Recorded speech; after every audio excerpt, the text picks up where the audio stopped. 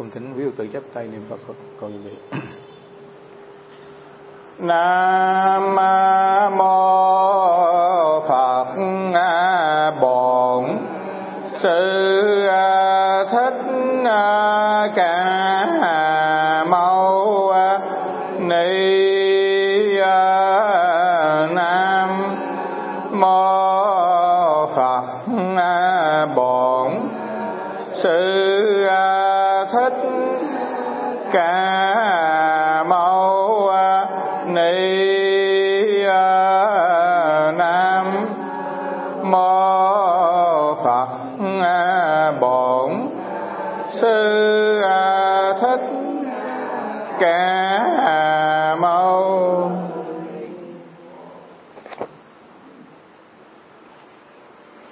Thì hôm nay chúng ta học tiếp về cái phần của sơ tổ Trúc Lâm. Thì hôm nay chúng ta học qua cái hội thứ nhất. Tức là trong cái hội thứ nhất này á, tổ nói là cái bài đầu tiên, tức là cư trần lạc đạo phú.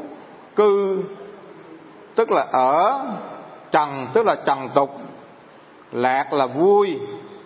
Tức là ở đây á, sơ tổ Trúc Lâm nói mình ở trong cái trần tục mà mình vui với đạo. Thành ra đại chúng thấy á, có những vị họ chưa có nắm kỹ về cái thiền phái của Trúc Lâm. Họ nói thì cũng đi từ ở bên Trung Quốc, nhưng mà thật ra đại chúng hôm tôi đã thường nói nhiều rồi, thiền thì nó không có thiền Ấn Độ, nó cũng có thiền Trung Quốc, nó cũng có thiền Nhật Bản, nó cũng có thiền Việt Nam, nó cũng có thiền Miến Điện, Lào, Campuchia gì hết á. Ngày xưa á, khi mà Đức Phật thành đạo á, dưới cội cây Bồ Đề á, Ngài đâu có nói thiền nước này nước kia đâu, đúng không? Nhưng mà đặc biệt nhất là thiền hở mà qua đất nước nào á, thì nó phải hợp cái căn tánh, gọi thường nói là khế lý, khế cơ á, đúng không? Khế thời á, hợp một cái đất nước đó. Cho nên từ đó sơ tổ Ngài mới đưa 3 dòng thiền Tỳ Ni Na Đu Chi, Vô Ngôn Thông và Thảo Đường dung hợp lại thành ra cái thiền gọi là thiền Trúc Lâm, mà Ngài là sơ tổ.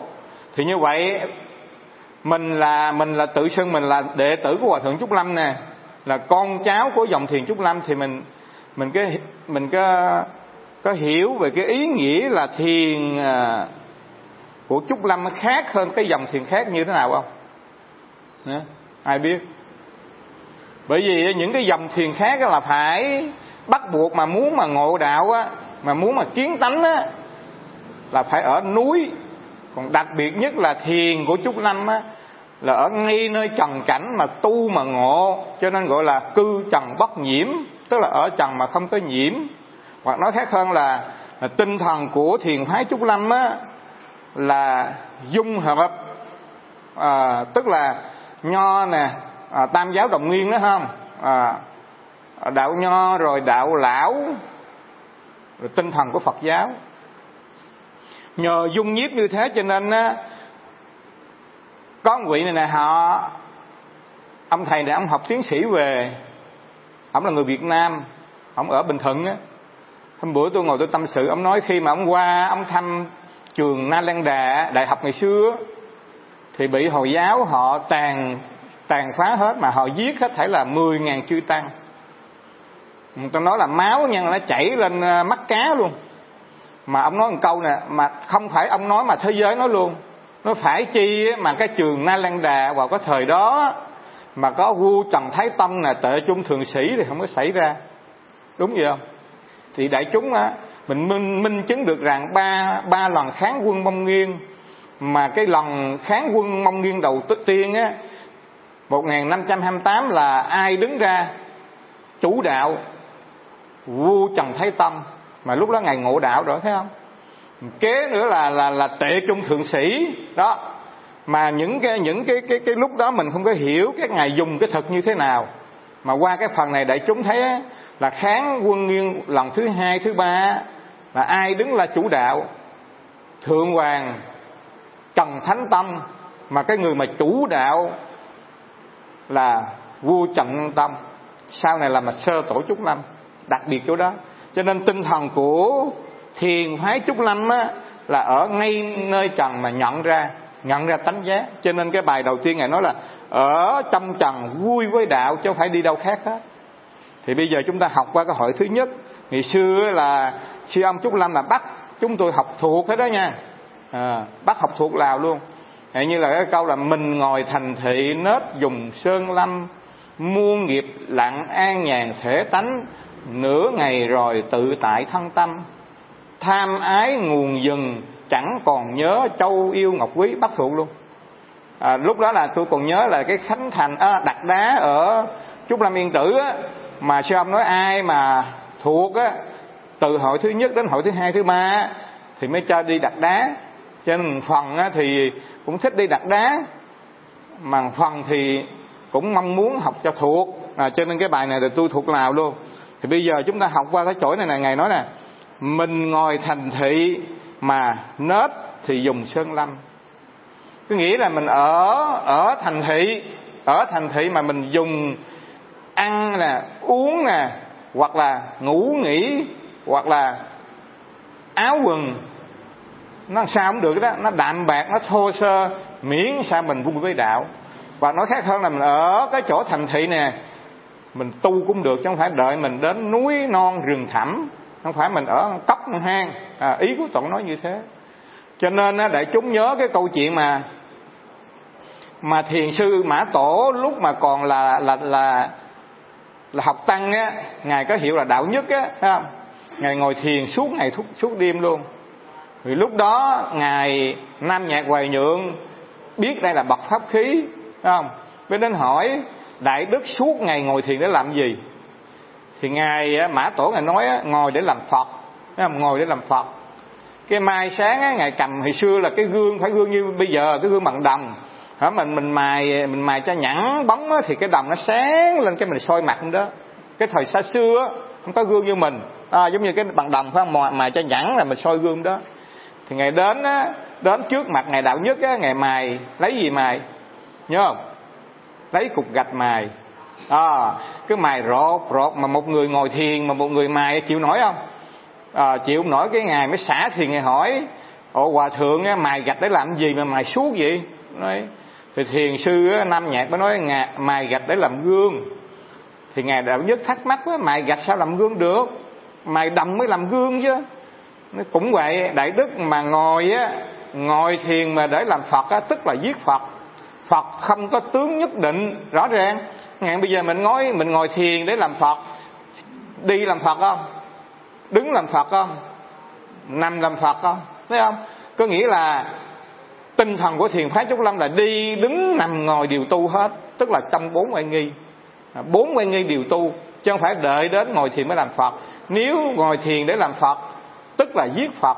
Phật không có tướng nhất định. Giống như mà xe mà nó không chịu đi thì đánh trâu là phải hay đánh xe là phải? Bây giờ phải đánh gì? Thấy không? Thì lúc này Ngài mới tỏ ngộ. Thì ở đây sơ tổ nói là mình ngồi thành thị mà nết thì dùng sơn lâm. Do đó thiền sư Quyền Giác nói: người thấy đạo quên núi, ở chốn nhân gian vắng lặng. Chẳng hạn như bây giờ mình mà thấy đạo rồi đó thì mình ở chốn nhân gian vắng lặng. Người thấy núi quên đạo, ở trong núi vẫn ồn ào. Thấy không? Bởi vì mình chưa thấy đạo, mình ở trong núi thì nó có gì? Chim kêu nè, vượn hú nè, rồi có những người họ đi đốn củi, đốn cây đủ hết. Thấy không? Mình chưa thấy đạo mà cái dòng mà chưa thấy đạo là ở núi mình rất là nguy hiểm. Đó, vừa rồi để chúng coi ở trên mạng có một cái chùa, mà cái chùa ngày xa xưa rồi, ở đâu ở miền Trung người ta bỏ hoang. Cái vị hòa thượng này tu rồi, ông tịch lâu năm rồi, thì người ta bỏ hoang á, là cỏ lau, cây cỏ đồ á, nó mịt mù luôn. Mà bây giờ còn cái cốc nhỏ thôi. Đó, có một sư cô tu ở chùa vậy, cái thấy cảnh cũng u tịch, nó lên tu, phải không? Lên tu đâu được có 1 năm mà bị những người mà cái người này đã đốn củi rồi lên họ gặp. Đó, họ gặp họ làm cái hạnh bất tịnh với cô đó, rồi bắt đầu phải chạy xuống núi chứ sao, phải không? Cho nên là rất là nguy hiểm chứ không phải. Còn mà mình mà thấy đạo rồi thì ở đâu cũng được. Chứ còn mà chưa thấy đạo á, Mà ở núi thì nó xảy ra rất là nhiều sự kiện nó đến. Mà thứ nhất á, người xưa ta nói á, mình chưa thấy đạo mà mình ở núi ở hang á, một là tăng trưởng lòng sân hận, hai là chìm ở trong biển ái. Ghê gì đó, gọi là tăng trưởng lòng sân hận á. Bởi vì mình muốn yên mà, cho nên hả mà ai mà động gì mình cũng thấy ồn ào, chịu không nổi đó.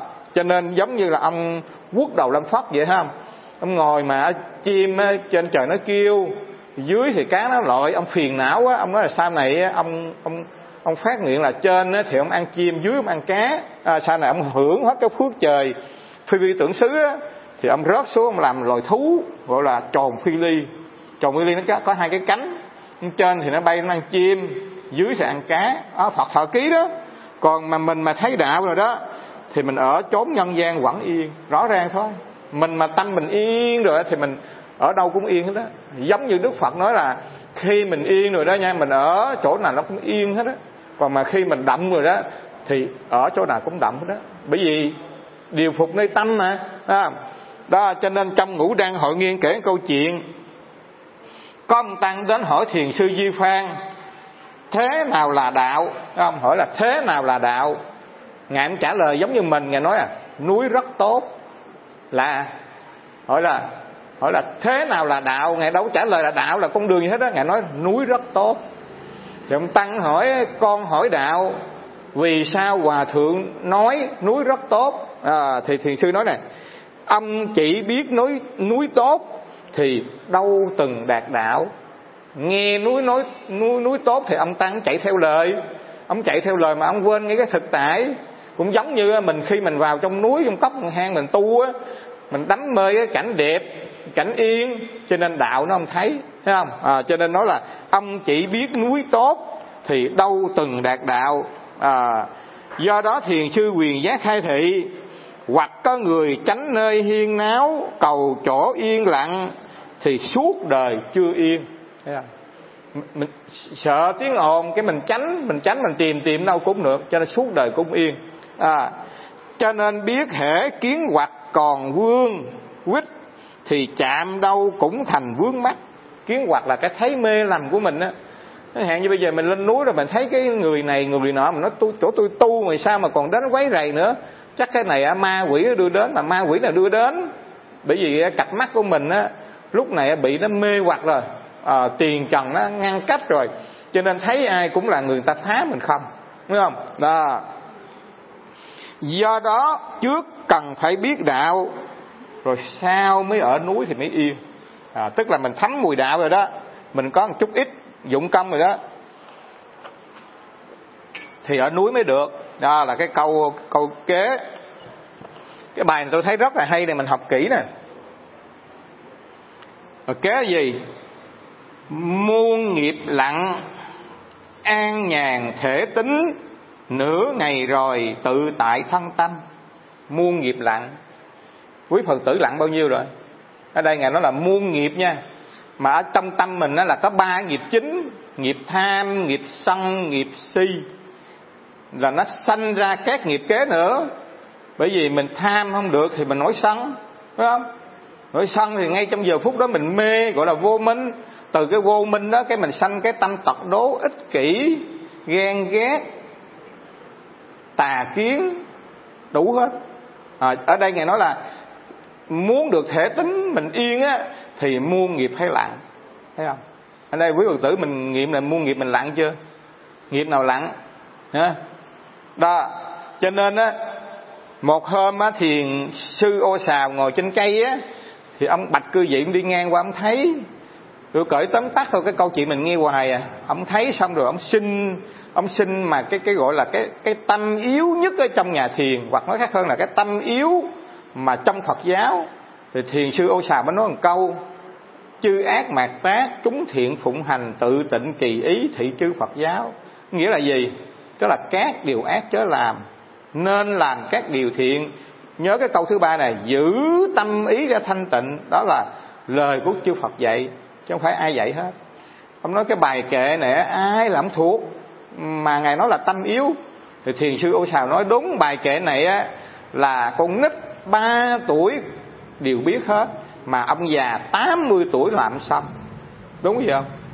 Thấy không? Bây giờ cái ai mà trong suốt một ngày mình kiểm điểm lại mình làm việc thiện được bao nhiêu, phải không? Rồi mình kiểm điểm lại cái tâm ý mình thanh lặng, muôn nghiệp nó lặng được bao nhiêu, phải không? Kiểm lại đi. Ở trên Ngài nói là muôn nghiệp lặng, muôn nghiệp phải lặng thì cái thể tánh mới an nhàn, chứ còn cái thể tánh nó bị gọi là bị dao động nếu mà chúng ta không khéo á, phải không? Cho nên mình ngồi mình tư duy, mình nhớ nghĩ. Mà đa phần nhất là đại chúng nghiệm lại đi, khi mình tuổi còn trẻ, mình ít khi mình nhớ quá khứ lắm. Hạn như mình 20 tuổi mình nhớ gì? Nhớ tương lai. Tương lai mình phải là như thế này, tương lai mình phải như thế nọ, tương lai mình phải giàu có. Hạn như mấy đứa nó học ở trường đại học á, đa phần nó hướng đến tương lai, nó không bao giờ nhớ quá khứ. Người ta cũng có nói một câu, nếu mà cuộc đời này mà không hy vọng á thì sống được. Đúng vậy không? Hoặc nói khác hơn là khi mình ước muốn một cái vấn đề nào đó thì giống như á, là nước nó bốc hơi nó tụ thành mây, đúng không? Mây nó tạo thành mưa, mưa rớt xuống. Đó. Thì đa phần là hướng đến tương lai, người trẻ tuổi. Còn người già thì khi mà lớn tuổi như bây giờ quý Phật tử là còn hướng đến tương lai đâu? Không. Phải hướng đến tương lai là nghĩ là mai này mình mất rồi con cháu mình thờ ở đâu đâu thôi. Mà đa phần nhất là mình nghĩ về cái quá khứ, đúng không? Quá khứ tôi từng như thế này, danh vị tôi từng như thế này, rồi cuộc sống tôi từng như thế này, bây giờ sao tôi khổ quá, tôi thiếu thốn quá. Tôi đi qua bên nước ngoài tôi đi giảng á, thì đa phần số Phật tử ta dẫn đến những cái nhà mà gì, nhà dưỡng lão đó, thì đa phần á tôi đến tôi thấy tội lắm, mỗi người ngồi góc mà mặt buồn lắm. Đa phần họ hướng về Việt Nam mà bây giờ về không được, bởi vì con cháu đâu cho về. Rồi nghĩ tại sao ngày xưa mình ở Việt Nam bây giờ qua đây mà nó dày vò nha, nó dày vò, nó khó chịu lắm. Nếu mình không có sự tu tập á, chết mình dễ đi bậy lắm. Cho nên á, trong cái bài Kinh Nikaya, Đức Phật nói người biết sống một mình á. Người biết sống một mình không phải là mình sống một mình, mà mình sống giữa chốn đông người mà mình không nhớ về quá khứ, gọi là người sống một mình. Ngài nói bài kệ đó, đừng tìm về quá khứ, đừng nghĩ đến tương lai. Quá khứ thì không còn, mà tương lai thì chưa đến. Đó, gì nữa? Hãy quán chiếu sự sống trong giờ phút thực tại. Bây giờ quán chiếu nè, sự sống mình nè. Đó. Cái chết đến bất ngờ, không thể nào mặc cả. Người nào biết an trú, đêm ngày trong chánh niệm, thì Mâu Ni gọi là người biết sống một mình. Tại chúng nói nè, mình phải nghiệm nha. Tại sao cái con người của mình á, thức mình làm việc suốt một ngày mà tối bắt buộc phải nghỉ. Khi mình làm là cái thế giới gọi là động, mà mình nằm tức là tỉnh. Bởi vì tỉnh á, mình mới trở về cái thế giới riêng của mình. Cho nên khi mà tỉnh rồi đó thì mới tạo cái năng lực, cái năng lượng để mai tiếp tục mình làm nữa. Cái tối mình về mình phải nghỉ mấy tiếng đồng hồ đó để mà thu cái năng lượng mà tiếp tục, gọi là tỉnh. Động mà không có tỉnh thì mình chết. Chẳng hạn như ai mà thức ngủ một thời gian nó chịu không nổi, thấy không? Ta phải tìm mua thuốc ngủ là đủ cách hết. Cho nên cái động thì phải có cái tỉnh nó ngừng nghỉ. Thì như vậy là khi mà chúng ta ngồi thiền, nên người ta hỏi tôi làm việc dữ lắm. Người ta hỏi làm việc dữ như thế thì buổi sáng thầy ngủ mấy tiếng, buổi tối thầy ngủ mấy tiếng? Tôi nói là tôi soạn bài rồi tôi chấm bài đâu hết, là 11 giờ đêm tôi nghỉ, đến 3 giờ kém 15 tôi phải dậy. Người ta nói đủ sức. Tôi nói khi tôi ngồi thiền chừng 1 tiếng đồng hồ là tôi lấy lại hết cái quân bình một ngày, có khi dư nữa. Ngộ lắm. Cái thân năm quẩn mình giống như cái bình ắc quy vậy á. Cái bình ắc quy mà mình sạc đủ rồi đó thì tự nhiên nó mới phóng ra những cái nguồn điện. Còn cái bình ắc quy mình nó thiếu rồi thì cái nguồn điện nó yếu, thấy không? Bây giờ cái tuổi tôi này nó nhỏ nghe, chứ là tôi cũng lớn rồi, đâu phải trẻ ở đâu. Năm nay 53 rồi mà tôi làm việc, tôi giảng dạy mà tôi bao quát về cái vấn đề xây dựng luôn. Họ xây như thế nào tôi về tôi nhìn là thấy chặt rồi bắt sửa làm. Rồi tôi trồng từng luống cây. Rồi buổi sáng tôi làm việc với chúng luôn. Rồi buổi trưa bắt đầu tôi xem xét bài vở. Rồi tôi dạy nhiều trường thì phải coi giáo án. Mà để chúng thấy tôi không có mệt, thấy không? Hay lắm. Cái này nó rất là khoa học. tức là mình thu nạp năng lượng, mà cái năng lượng này đến cái trạng thái tĩnh đó. Đại chúng thấy hôm nào mà mình đến cái chỗ đông đó nha, mình điện thoại bằng cái Zalo á, nhớ không? Thì qua Mỹ qua Úc nó tắt nghẽn hết rồi, mà nửa đêm mình điện thoại thoải mái luôn, bởi vì thằng ta không có xài. Toàn thế giới lúc đó ta ngủ hết, chỉ có mình. Nhớ vậy đó. Cho nên đại chúng ráng cố gắng làm gì làm là 4 giờ sáng hoặc là 5 giờ sáng hoặc là 3 giờ sáng phải ngồi thiền. Nghe lời tôi đi, đừng cứ ngồi cái ban đêm là phụ thôi. Ngồi cái đêm là phụ, chẳng hạn như 7 giờ đến 9 giờ, 7 giờ đến 8 giờ là phần phụ. Mà cái phần chính yếu để mình thu nạp tất cả năng lượng để cho mình có cái sức sống á, cái tâm mình nó tỉnh á, nó không có vọng tưởng á, thì 3 giờ sáng phải ngồi. Hay lắm. Cho nên Tổ Đạt Ma nói á, tâm mình lặng nghiệp nó tiêu.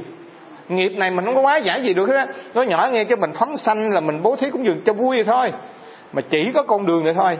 Chỉ có con đường khi mà tâm mình lặng rồi đó thì tự nhiên nghiệp nó quá giải. Nó giống như automatic vậy á. Bây giờ chẳng hạn như bây giờ đại khái đại chúng mà bây giờ khoa học nó chứng minh nhiều cái hay lắm. Chẳng hạn như bây giờ ngày xưa mình muốn số cái băng này phải không, là mình làm đủ cách hết đó, số cũng được. Mà bây giờ nó để cái băng gì không, nó bấm cái nút đỏ một cái số sạch. Thì khi mà trở cái trạng thái tĩnh á, thì bắt đầu nghiệp mình nó số, tự nó số. Bản thân tôi biết nè, bản thân tôi luôn, thấy không? Bản thân tôi ngày xưa mình tu bệnh hoạn là đủ thứ chướng ngại nó đến. Thì bây giờ mình càng tu mình thấy lạ lắm, giống như mình tâm mình nó lặng rồi đó thì nó số. Mà đại chúng thấy không, nước mà nó sâu chừng nào ấy, thì nó tỉnh chừng đấy. Ở nước sâu là tỉnh, mà còn nước cạn mới động, thấy không? Cho nên tâm mình lặng nhiều chừng nào ấy, thì tức khắc là nghiệp tự nhiên nó số nghiệp. Sám hối là phần phụ thôi. Sám hối là phần phụ nha. Tất cả mọi cái là cái phương tiện đều là phụ hết, mà chỉ có cái con đường thiền định thôi. Cho nên Phật mới nói trong kinh mà thiền định Phật nói á, nếu người nào muốn thành Phật mà bỏ qua con đường thiền định thì không có thể nào được. Nhớ vậy đó. Con đường thiền định này là từ các tông phái, 10 tông phái, các ngài là phương tiện dạy cho mình niệm Phật trì chú tất cả mọi cái để cho mình nhiếp tâm thôi. Nhưng mà hỏi những vị hòa thượng đó, ông nói tôi ngồi thiền giống như quý thầy vậy. Tôi hỏi hết luôn, tôi thân cận tôi hỏi là các vị hòa thượng nào tối về cũng ngồi thiền hết đó. Mà khi mình ngồi thiền rồi đó thì tâm mình nó tỉnh, thì nghiệp bắt đầu nó dứt, thấy không? Cho nên khi mà ông vua Lý Thánh Tông mà ông đi đánh bên biên cương, giặc nó nổi loạn á, thì ông đi ông giao lại hết một cái quốc gia xã tắc cho bà Ỷ Lan hoàng hậu. Bà nói bây giờ mà nếu mà giao hết cái chuyện này thì việc nó nhiều quá làm sao, đúng không? Thì ông nói một câu thôi: vạn biến như lôi, nhất tâm thiền định. Tức là muôn việc mà nó biến động giống như là sấm chớp, mà chỉ cần nhất tâm thiền định là qua hết. Bà y theo đó bà làm. Vua Thánh Tông á, là nhà Lý á, thấy không? Vạn biến như lôi mà nhất tâm thiền định, tức là muôn việc nó đến mà chỉ cần mình nhất tâm mình thiền định thôi. Cho nên tại sao đại chúng thấy tu phễ là gì? Khi tôi lên xe là tôi tu nhiếp niệm, nhiếp tâm. Rồi khi mà tôi làm lau tét, tất cả một cái tôi đưa về một mối hết cho tôi, nó không cho đi tản mát. Bây giờ mình nhớ là trong kinh Pháp Hoa, khi mình tản mát á, cái hóa thân của Đức Phật mà tản mát thì cái bảo tháp nó không hiện. Ngài phải thu về hết tất cả thì bảo tháp mới hiện. Cũng vậy, đừng có cho cái tâm mình nó tơ tưởng đi đâu đi kia, con người mình nó yếu. Người ta nói là tư tưởng mà không có thông á thì mang bình đông cũng nặng, nhớ không? Tư tưởng mình thông rồi đó thì tự nhiên con người mình nó khỏe lắm. Ăn ít mà khỏe, chứ không phải ăn nhiều đâu nhá. Để chúng thấy là buổi sáng tôi ăn chẳng hạn như khi mà tôi lên đây là để chúng cho tôi ổ bánh mì, hoặc ở nhà tôi ăn chén cháo là xong. Buổi trưa là 9, chiều là mấy chục năm nay là không ăn, mà theo tôi vẫn khỏe. Đó, tôi nhờ cái phương pháp thực tập đi, chứ không phải là tôi nói là bản thân tôi, thấy không? Bản thân tôi luôn. Cho nên là mình mà thực tập thiền định đúng pháp đúng mức rồi đó thì con người mình nó nhẹ lắm, từ thân tâm mình luôn. Cho nên ông tổng thống Mỹ mà ông Clinton gì đó, tổng thống Mỹ ha, mà khi mà ông làm tổng thống có một người này đến xin ông việc làm vô văn phòng á, ông cho. Mà người này đẹp lắm, đẹp người lắm, ông nhất định cho. Thì cái người thư ký hỏi là tại sao Ngài không cho người này làm?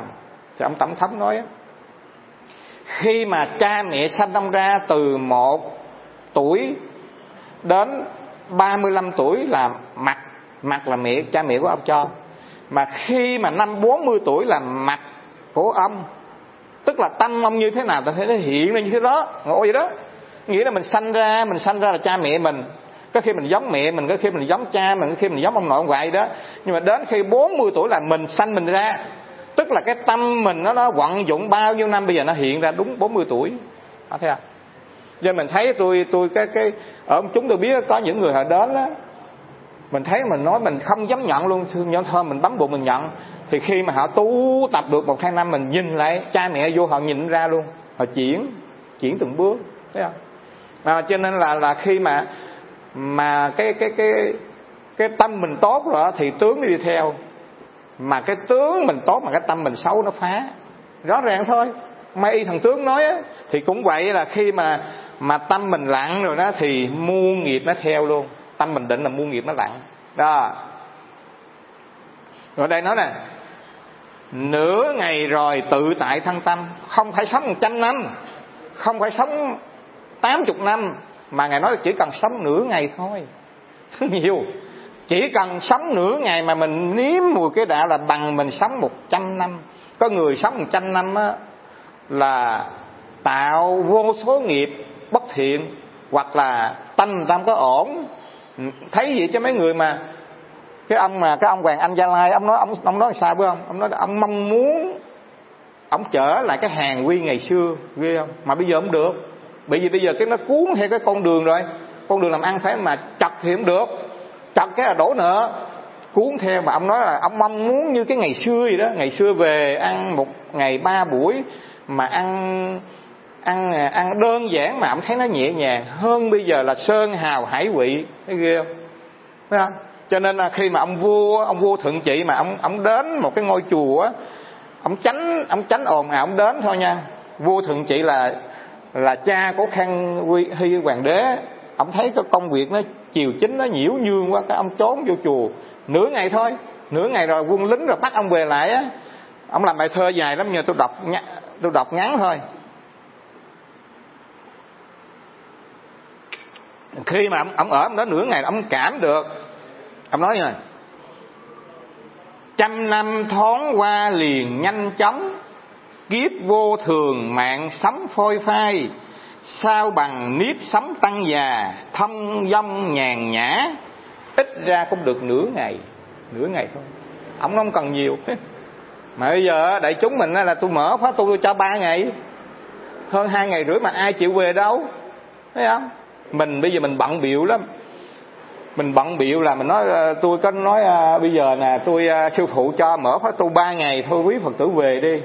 Thì khi mà mình điện lại có người nói trời ơi, thầy biết con muốn đi lắm mà con bận, đứa con ở bên Hà Lan nó về, cái con ở nhà, đứa con bên Úc về ở nhà, thấy không?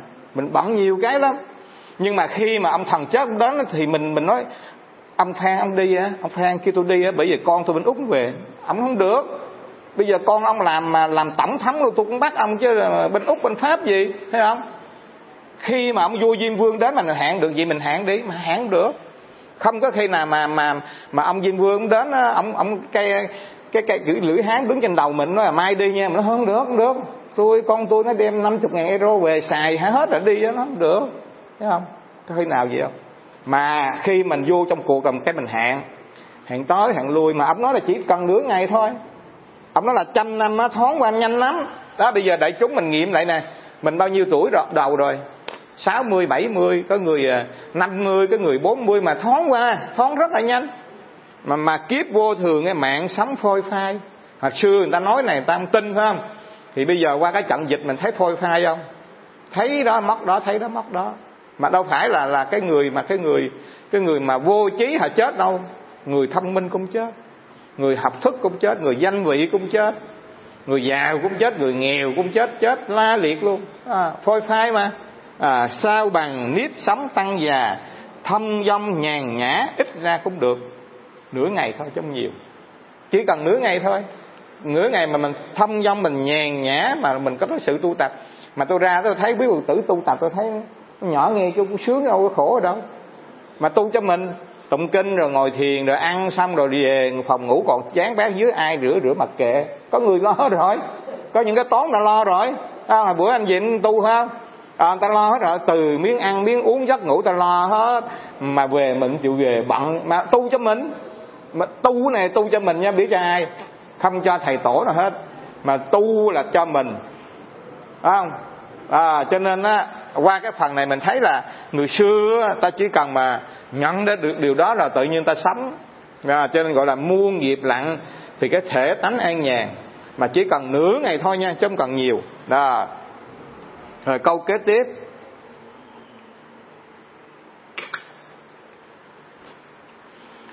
tham ái nguồn rừng, chẳng còn nhớ châu yêu ngọc quý.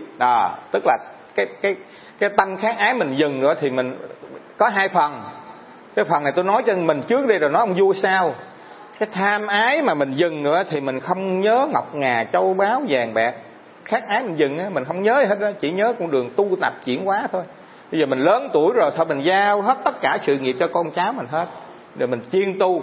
Mình lỡ mà có hỏi là mà đại chúng nhớ một điều nha, mình lo cho nó thôi là đủ rồi.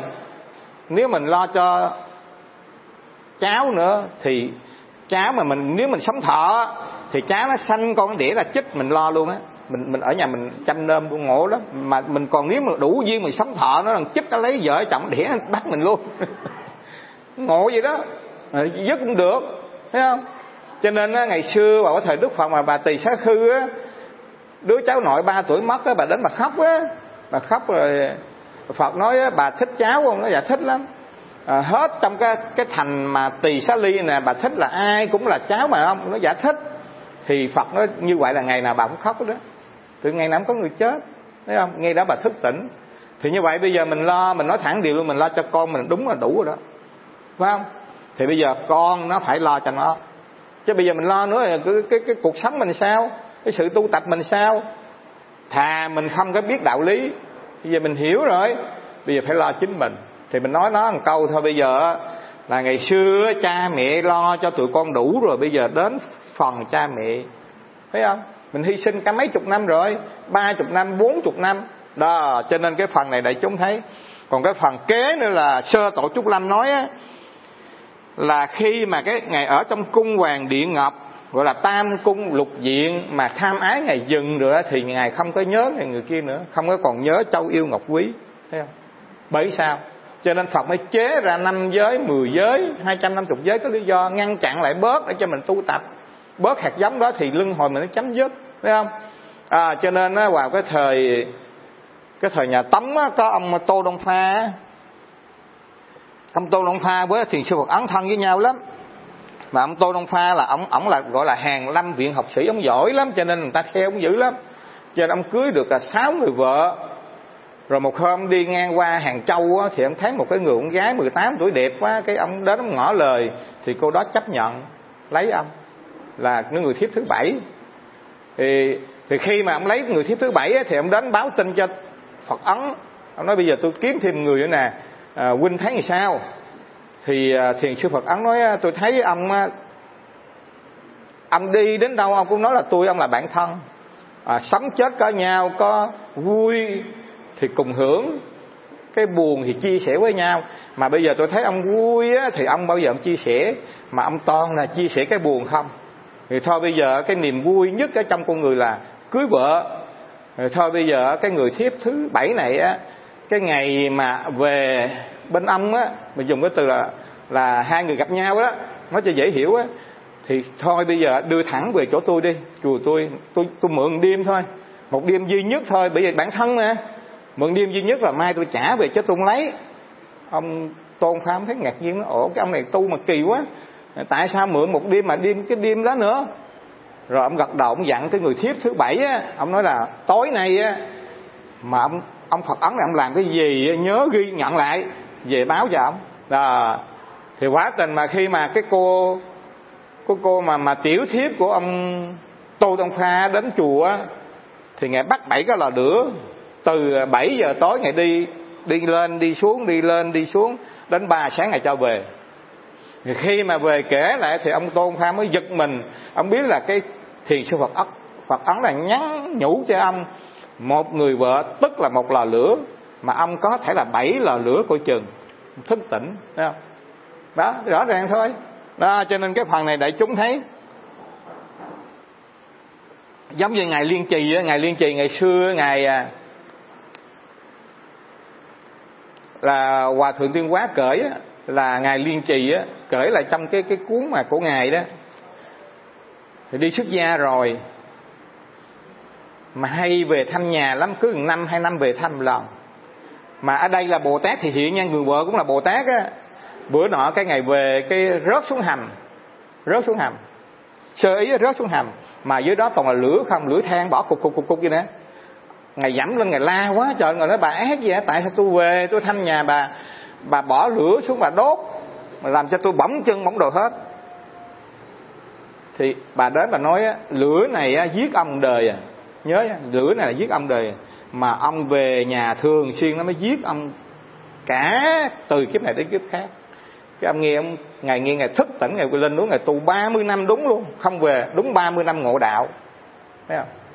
Đó, cho nên cái phần này đại chúng thấy là ngài nói là tham ái nguồn dừng thì chẳng còn nhớ châu yêu ngọc quý. Kế gì? Chơi nước biếc ẩn non xanh, nhân gian có nhiều người đắc ý. Biết đào hồng hay liễu lục, thiên hạ năng mấy chủ chi âm. Chơi nước biếc ẩn non xanh, nhân gian rất nhiều người thích. Chơi nước biếc là đi du lịch đầu này đầu kia, thích lắm. Ở đây tôi trước khi tôi nói tôi sám hối này chút. Tôi nói sám hối tôi mới nói. Vị nào mà nghe thì có thể học Phật ý một chút, mà tôi cũng nói. Hẹn như cái đạo tràng của mình là ngày xưa là đạo tràng này tôi nhớ lâu rồi. Khi tôi còn là cư sĩ là tôi biết đạo tràng rồi. Lúc đó là bác thấy gì? Thấy Nguyện đến ông Thấy Phúc. Mấy vị này thân với tôi lắm. Mà đạo tràng này ngày xưa nó hưng thịnh lắm, đông lắm. Mà ai về đạo tràng này giảng là phải nói là cái niềm vinh dự. Bởi vì cái đạo tràng này là sư ông cắt về, sau này sư phụ cắt về nữa. Nhưng mà khi mà bác Thái Phúc ông mất rồi thì bây giờ tôi theo cặp mắt đó tôi quan sát á, tôi thấy ở cái đạo tràng mình nó chia ra 3 nhóm. Một nhóm là chuyên đi làm từ thiện, phát thuốc. Một nhóm là chuyên đi du lịch. Một nhóm thì chuyên tu. Mà tôi thấy cái nhóm mà đi du lịch nó đông, đến thiền viện tôi mà xin ăn trưa mà đi đâu không biết, đến đông lắm, đông khủng luôn. Mà cái nhóm mà chuyên tu, tôi hỏi những vị thầy thông thiền đi xưa leo teo à. Tại sao? Ở đây nói nè, chơi nước biếc ẩn non xanh thì nhân gian nhiều người thích lắm. Mà biết đào hồng hay liễu lục, thiên hạ mấy người tri âm. Nhưng mình thấm ghê luôn nha, mình thấm khủng khiếp luôn á. Mình nói đi chơi đi tổ chức là đi rần luôn. Mà nói tu mà để chúng phải nhớ một điều nha. Tới đây tôi xin thật luôn, tự tôi có cái nhìn. Người ta nói có cái nhìn xa, không có buồn gần. Thì bây giờ mình tu cái gì cũng biết, mình phải tu. Tu thiền cũng được, niệm Phật cũng được, trì chú được, phải tu. Còn cái này mà mình đi cái này nha, thiền cũng ra thiền, mà tịnh ra tịnh, mật ra mật mới chết. Rồi sau này cái mình chết, mình nói với thầy đến khai thị, khai sao? Khai sao? Hồi xưa giờ chưa có thâm nhập gì hết, mình đi chơi không, mà bây giờ khai chỗ nào? Phải không? Mà tôi nói này cho cái những người mà hay đi du lịch phải nghe. Đi du lịch thích lắm thôi, đi qua trời đông luôn. Mà nói đi tu mấy người. Ngài nói nè, Ngài nói chứ không phải tôi nói chơi nước biếc ẩn non xanh, tức là đi du lịch. Ẩn non xanh là đi chỗ này chỗ kia. Nhân gian rất nhiều người đắc ý, thích lắm. Mà biết đào hồng hay liễu lục, thiên hạ mấy người tri âm. Thấy không? Mấy người mà thấm được ở chỗ này. Tôi nói là thế nào họ cũng nghe. Họ nghe tôi cũng nói. Thấy không? Đi làm cái này kia rồi thích lắm, mà còn đi mà ngồi thiền mà tu tập. Đừng có nói là quán 5 vững điều không có đâu. Quán là sâu lắm. Tôi 30 năm nói thẳng điều luôn. Tôi 30 năm tôi luyện trong cái giáo pháp mà tôi tu, tôi nhập thất gần 20-30 lần đó chứ không phải ít. Một năm là ngày xưa tôi nhập tới 2 lần.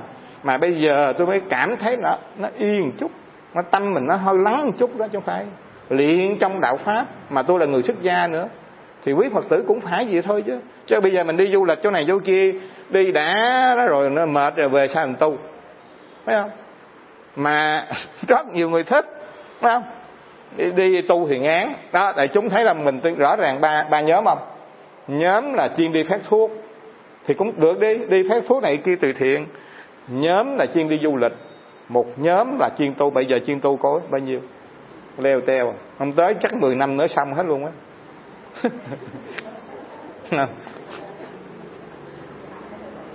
Cho nên nói thẳng điều luôn á, cái ngày mà tôi gần gũi sư ông, bây giờ càng gần càng kính sư ông nha. Sư ông làm theo sư ông đi. Ngày xưa tôi ở Trúc Lâm hoặc là ở Thường Chiếu á, là những cái ngày lễ Phật đản Du Lan là sư ông chỉ tụng kinh rồi ngồi tu. Mà đại chúng tôi ra mấy cái chùa khác nói trời, cái thiền viện ông lớn quá mà sao ông thắp hoa đăng này. Tôi cười mà tôi nói sư ông tôi làm sao tôi làm vậy à? Mà bây giờ mới thấy cái đặc biệt chuyên tu. Mình nên có câu chuyện là thiền sư Phật Quang á. Thiền sư Phật Quang một buổi sáng, ông đệ tử lớn nhất lên nói bạch thầy, bây giờ con muốn là sau này ấy, là cái đạo tràng mình là tất cả mọi người là niệm Phật rần núi luôn, cho nên thôi bây giờ con qua bên Tịnh Độ tu. Thiền sư nói được.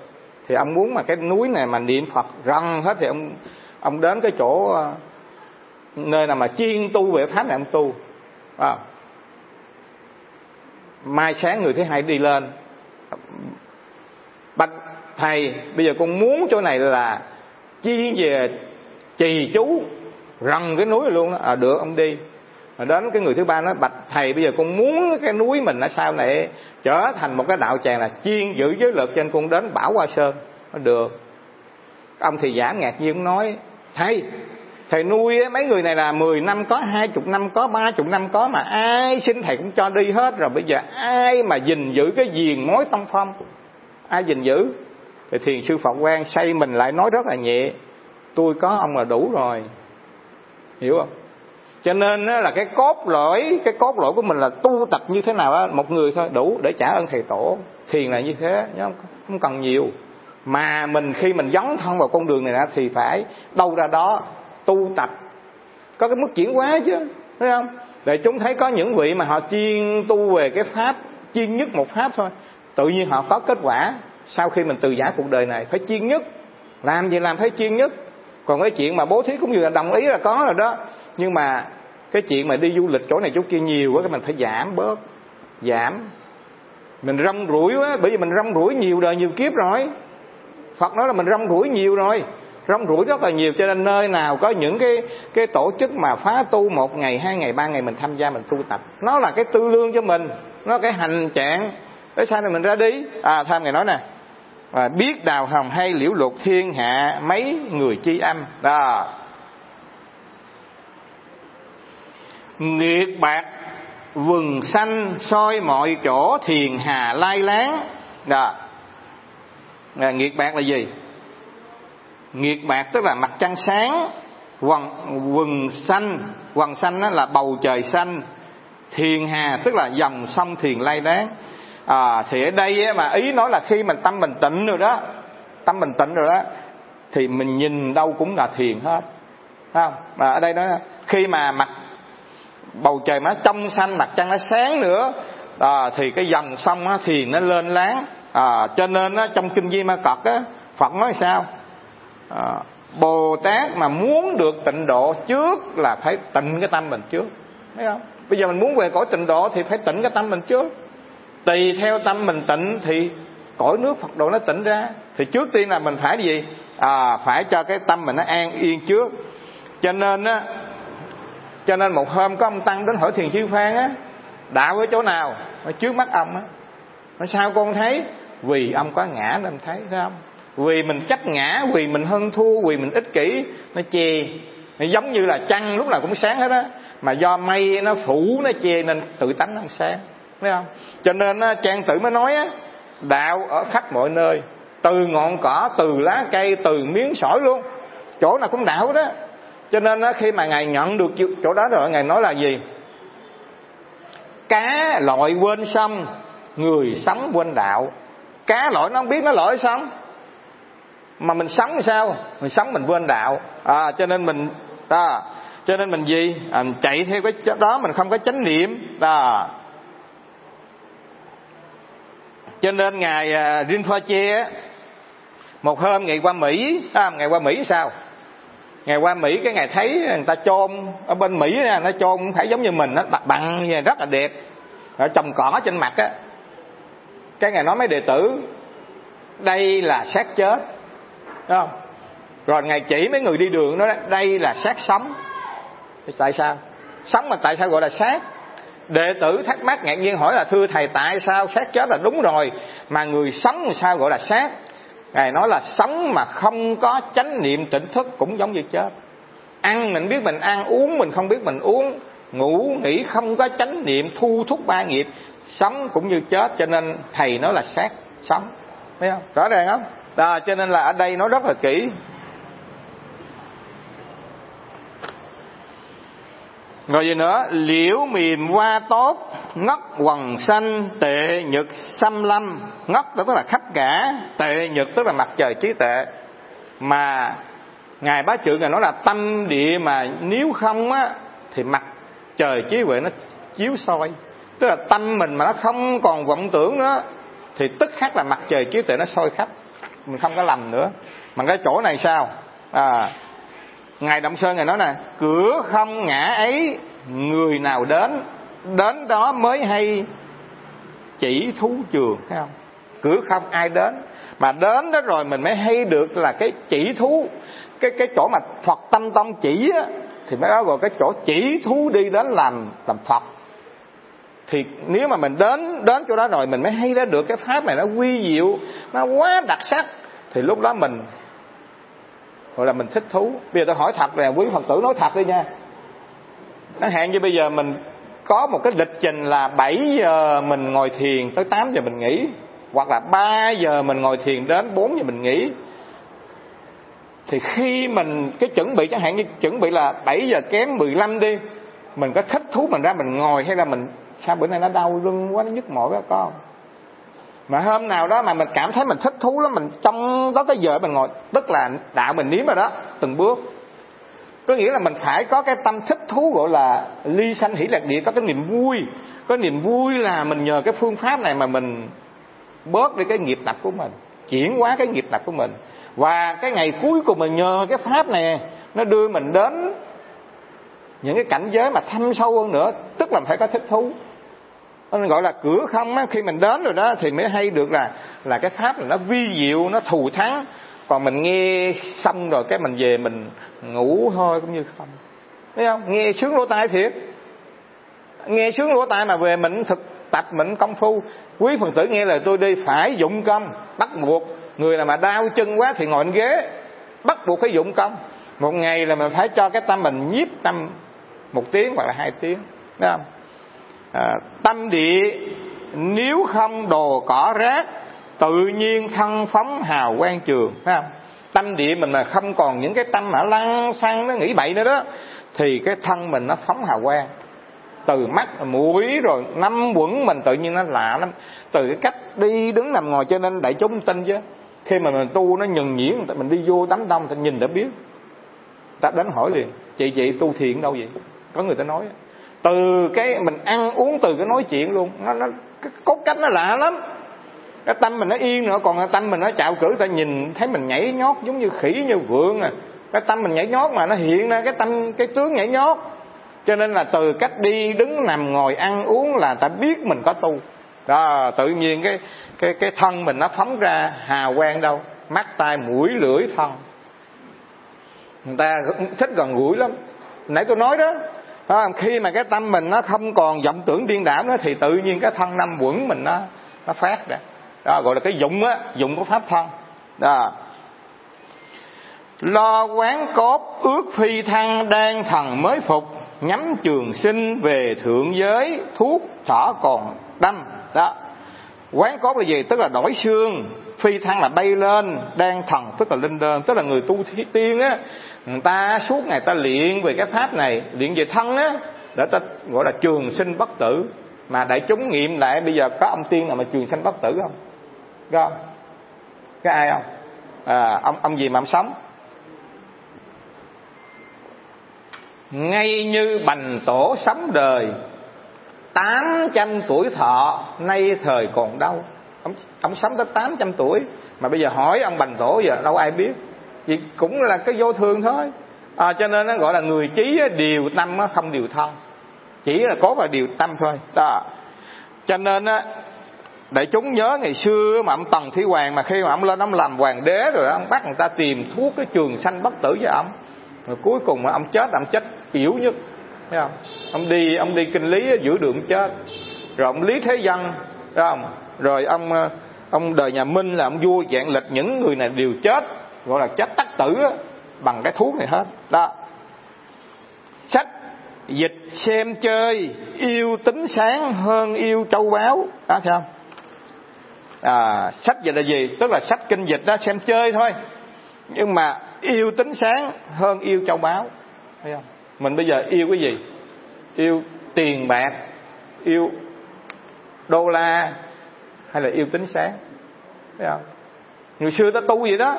Cho nên ông Bàn Long Vững ông nói sao?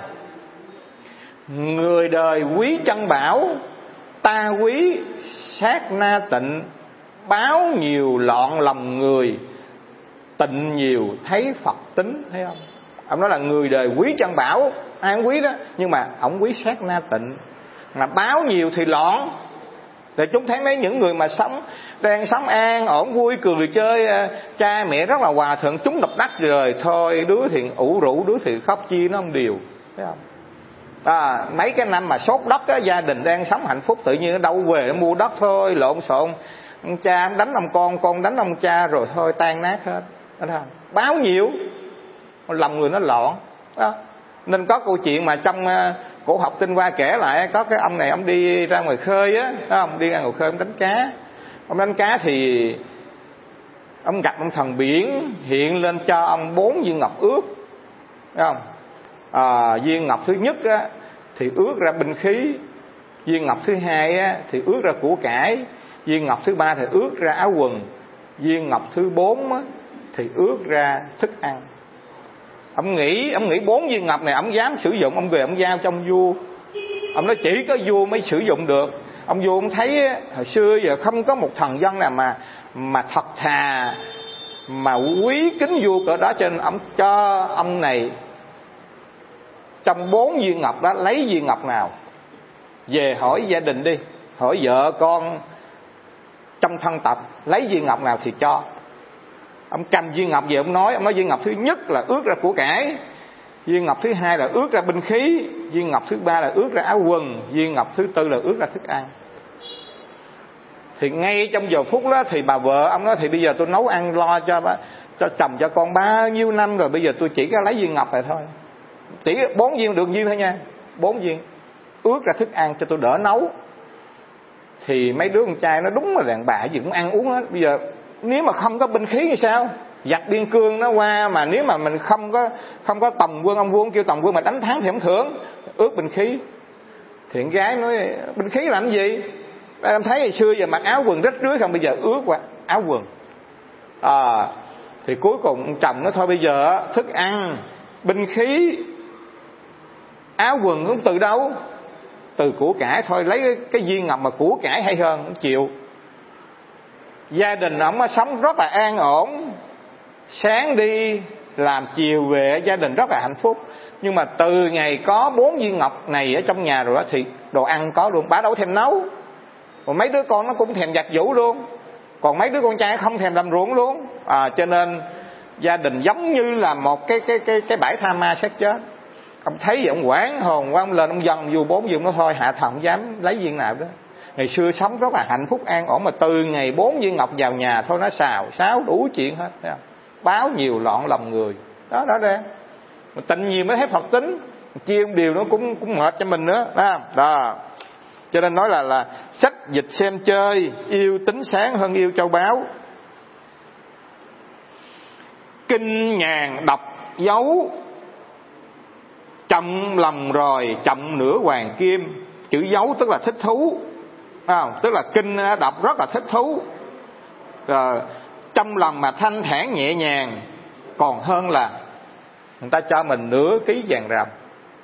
Người ta cho mình nửa ký vàng ròng mà ta bắt buộc mình làm cái này kia, yên không? Hoặc là ta cho mình nửa ký vàng ròng mà trong nửa ký vàng ròng đó ta buôn bán xì ke ma tí, yên không? Cũng yên. Cho nên á, một ngày mình đọc một đoạn kinh thôi mà trong lòng mình thích thú, mình vui thích. Tại chúng nhớ nha, một ngày mình phải xem một đoạn kinh, nhớ vậy. Bởi vì á, mình ăn một ngày 3 bữa, đúng không? Là nuôi cái thân này thì mình phải nuôi cái tâm. Nuôi cái tâm là tinh thần mà đọc kinh sách hoặc là ngồi thiền. Bởi vì mình nuôi cái thân này mà. Cái thân này mình nuôi, ngày mình tắm rửa mấy lần, ngày cho mình tắm rửa một lần thì mình cũng phải tắm rửa cái tâm mình một ngày 1 tiếng, thấy không? Để tâm mình nó thích thú, nó vui trong cuộc đời này chứ. Cuộc đời này nó khổ nhiều lắm, mà nhờ cái này nè, nhờ cái kinh Phật nè, nó giúp ích cho mình. Cho nên là trong lòng thanh thản nhẹ nhàng còn hơn nửa ký vàng ròng đó. Cho nên á, kể câu chuyện nữa rồi bắt đầu mình kết thúc. Rồi kỳ sau chúng ta học qua cái hội thứ 2 ha. Giờ một buổi mình học 1 hội thôi, 10 hội lại thì mình học được 10 lần. Không cố gắng gì đó. Tức là trong kinh Pháp Cú kể lại vào cái thời Đức Phật á, là ông cấp cô độc, ông cúng dường nhiều lắm. Ông cúng dường rất là nhiều, cho nên là gia tài ông càng ngày càng bớt. Ông có một đứa con tên là Công Tử Ca La. Mà từ khi mà ông làm những cái việc thiện pháp này ra thì con ông nó vui, nó thích. Nó không bao giờ đến gặp Phật, mà nó không bao giờ đến tịnh xá, nó cũng không bao giờ gặp tăng đoàn. Nó nghĩ là gia đình nó cạn kiệt là do Đức Phật và tăng đoàn đó, nó nghĩ gì đó. Thì một hôm Đức Phật mở, tức là cái ngày mà 1 tháng lần gọi là bát quan chay, không? Thì ông mới nói là Công Tử Ca La, bây giờ con làm như thế nào nó cũng đến con dự 1 ngày. Rồi sau khi mà buổi sáng mà xả giới xong á, thì con về thì cho cha sẽ thưởng cho con 1.000 đồng tiền vàng. 1.000 đồng tiền vàng vào cái thời mà Ấn Độ lớn lắm. Cho nên á, Công Tử Ca La mới hỏi ông cấp cô độc thì khi mà đến đó là như thế nào. Ông nói đến đó chỉ cần dễ lắm, nghe giới xong rồi chiều là không được ăn thôi, không được ăn, rồi sáng về xả giới xong muốn ăn sao ăn. Nó nghĩ rồi cái cũng dễ quá, đơn giản quá, ăn bữa sáng, ăn bữa trưa, ăn bữa sáng thì cháo lỏng, ăn bữa trưa là chính, còn bữa chiều là nhịn. Đơn giản, 1.000 đồng vàng ròng lớn quá. Nên anh đến, anh đến xong rồi sáng anh về anh nhận 1.000 đồng tiền vàng ròng. Nhưng mà anh đến sao? Khi mà anh nhận giới xong rồi thì anh ra ngoài bụi gốc cây anh nghỉ thì anh vô.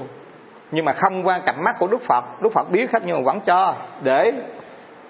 Rồi đến cái tháng thứ 2 á, thì ông cấp cô độc nói thôi bây giờ kỳ này con đến đi. Con đến mà nhớ nha, nhớ con nghe bài kệ thôi, nghe bài kệ của Đức Phật nói ra thôi, mà con về con thực lại sao mà y như Đức Phật nói. Thì cha sẽ thưởng cho con 5.000 tiền vàng ròng. 5.000, hơn khi 4.000 phải không? Bởi vì lúc trước là giữ giới thôi, không ăn phi thời, còn bây giờ là phải nghe bài kệ. Nên khi mà anh vào rồi Đức Phật nói bài kệ trong kinh Pháp Cú: người ngu tưởng là ngọt khi ác chưa chín mùi, ác nghiệp chín mùi rồi, người ngu thấy khổ đau. Người thiện tưởng là khổ, nghiệp thiện chưa chín mùi, nghiệp thiện chín mùi rồi, người thiện thấy an vui. Dễ học quá.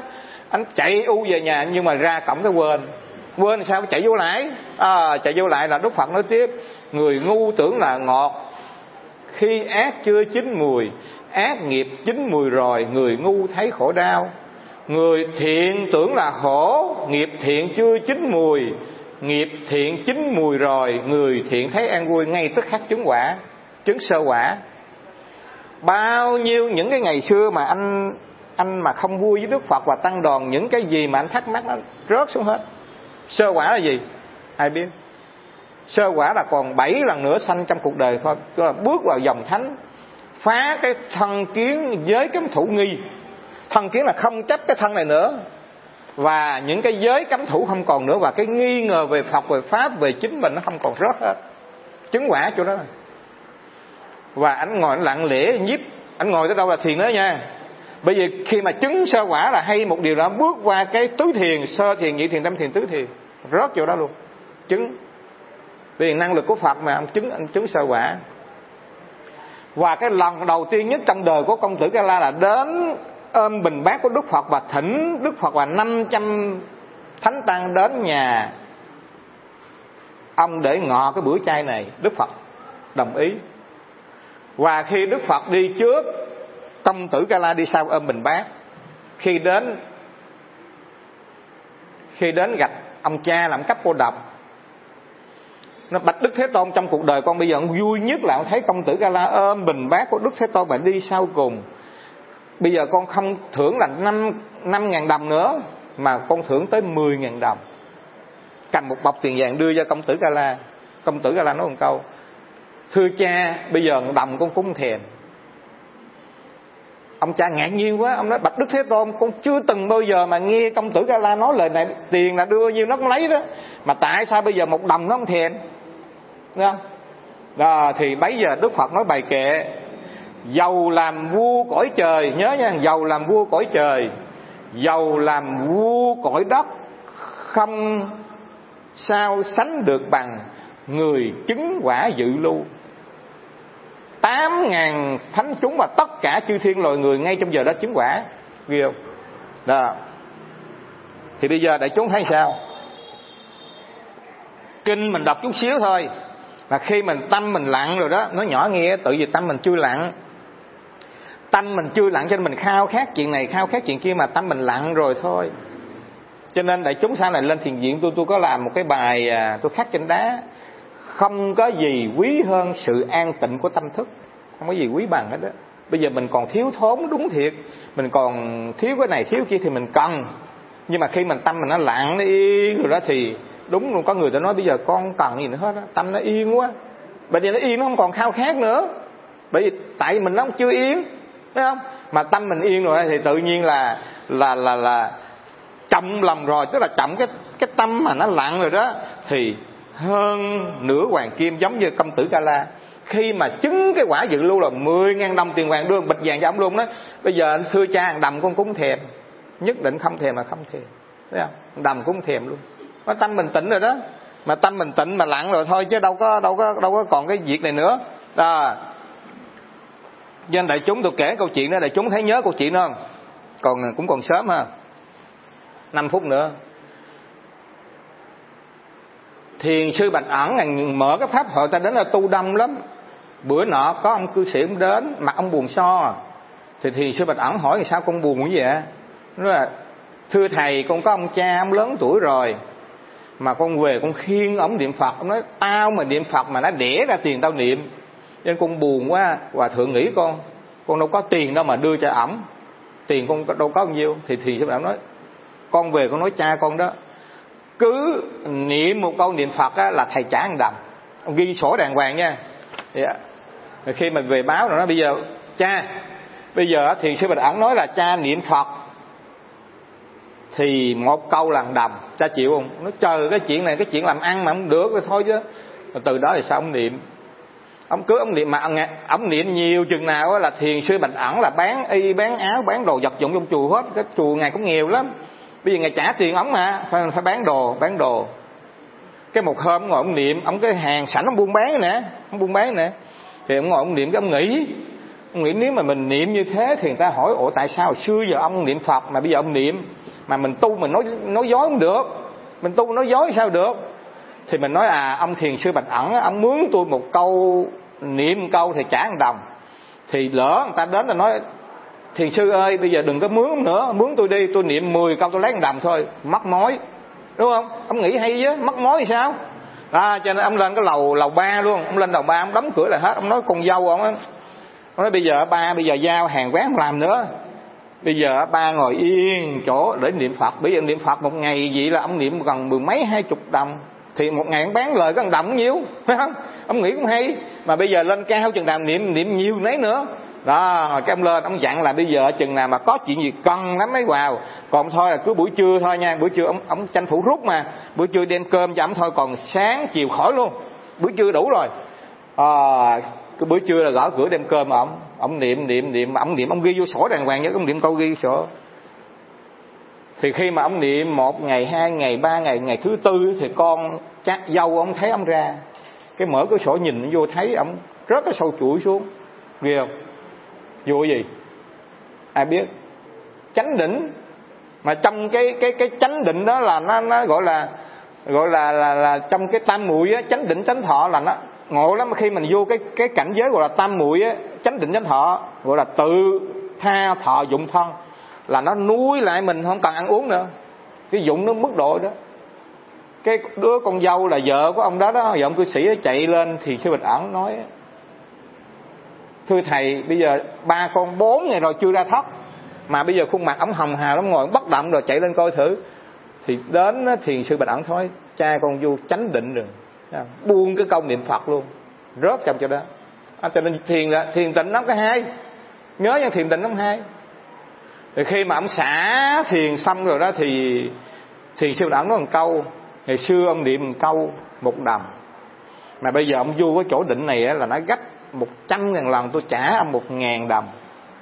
Ông nói: thưa thầy, con sám hối thầy, bây giờ tiền ông tiền ngày xưa cái sâu á, ông treo đầy, bây giờ ông trả lại hết luôn. Ông nói: con sám hối thầy, con không cần nữa. Thấy không? Sám hối thầy, thấy không? Dùng phương tiện, bây giờ tiền bạc con trả lại thầy hết, con hối hận quá, con sám hối ngày xưa sao con vô minh mà con niệm câu lấy 1 đồng, bây giờ con thấy con vô minh quá. Thấy không? Trả lại hết luôn. Không những không nhận tiền mà trả tiền lại cho Thiền sư Bạch Ẩn trả hết. Nhưng bây giờ con nếm được cái mùi đạo rồi, cho nên trọng lòng rồi, trọng nửa ký vàng. Thấy không? Thôi nghỉ luôn ha. Rồi kỳ sau mình học tiếp với Phật tử hồi hướng của chúng tôi. Chúng sanh vô biên thể nghiện đỏ phiền não vô tận thể nghiện đoạn pháp môn vô lượng thời nguyện học Phật đạo vô thượng thời nguyện thành. Ở đây tôi xin phép đại chúng 5 phút đi. Xin phép 5 phút. Thì tôi nói ra, tình huống này nó không có thu.